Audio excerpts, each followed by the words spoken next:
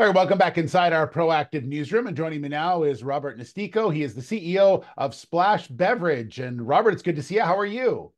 Great to see you, Steve. Thank you. All things are good here. Good, good. Well, I'm excited to have you on to talk a little bit about what you've been doing. I know the company's been really busy, so maybe give me a bit of background on Splash Beverage. Yeah, you bet. Just briefly, we're a portfolio company, and we believe that dilutes risk because we have more than one brand. And the vision for Splash as a platform is to onboard brands, accelerate them, and then exit brands depending on the M&A environment and what's going on with multiples. But we love the portfolio approach because it dilutes risk. We believe it dilutes risk anyhow. And also, it can create tremendous cash events for all our shareholders down the line. And the third positive attribute is it really ratchets down our COGS and ultimately increases margins because we have tremendous buying power across multiple brands. Yeah, you have a number of brands that are in the portfolio. Won't go through all of them, but just on a question on that, what type of brands do you like to work with? What ones do you look at? Yeah, we're primarily beverage alcohol. I started the company actually with TapouT, the old UFC brand, MMA brand. That's our only non-alcoholic brand in the portfolio. So we prefer beverage alcohol. Spirits are our real true love, and beer and wine. Yeah, you've had I mentioned you had a couple of big wins recently, and in fact, a number of them to get the brands into certain areas. One in Las Vegas, I think another one was at SeaWorld as well. So maybe talk to me a bit about the strategy that you have in sort of pushing these brands into these new places. Yeah, so really, if you ever heard me speak, distribution is everything. We happen to have good brands that are on trend with consumer desires and trends and wants.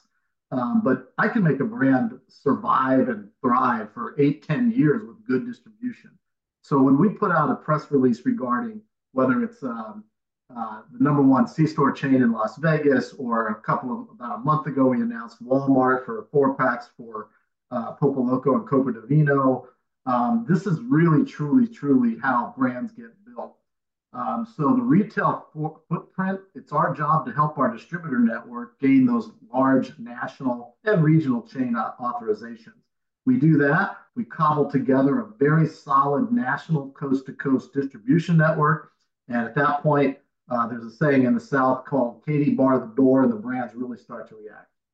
Yeah, and you just actually signed another one in the state of Oklahoma. Is that right with Armada?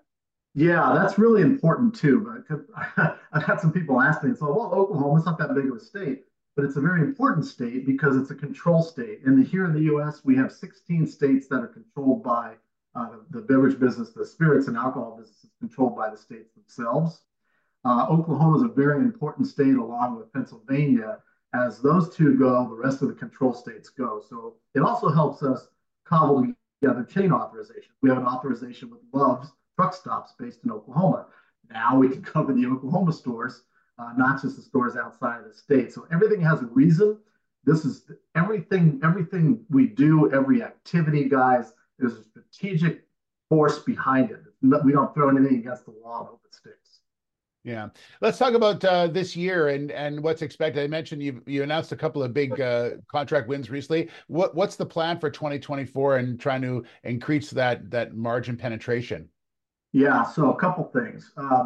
We've been building our distributor network and our retail support very hard for about the last year and a half, and already in the first part of first part of this year in 2024, we're already getting tremendous retail support that we've been talking about. So we're going to start activating that, which increases revenue and ultimately margins. But the other part of our strategy, guys, is super important. Everybody understands we're going to take care of our legacy brands like they're our children, right? We're growing them. We're going to take them all the way through school and college, but we're also going to buy revenue, if you will, through large acquisition. Copa di Vino, the single serve wine product, you can see it behind me, was our very first acquisition. We've announced that we'll be buying Western Sun Vodka based in Texas. We hope to close that here in the next month or so. And that's a meaningful acquisition for us, and we have some other targets right after that as well. So growing our legacy brands and increasing revenue through acquisition. Okay. And last question, Robert, and that is, are you happy with just in the United States, or do you look at other markets as well, Canada or elsewhere? Oh, absolutely. Our intention is to be a global company. We already have some people working for us down in Latin America. And as we continue our operations with our Sangria Pulpoloco, that group will start managing our business in Europe. None of our 2024 numbers have any international business in it.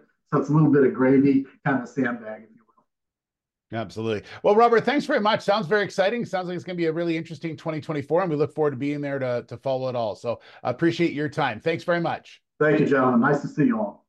All right. There's Robert Nistico. He is the CEO of Splash Beverage.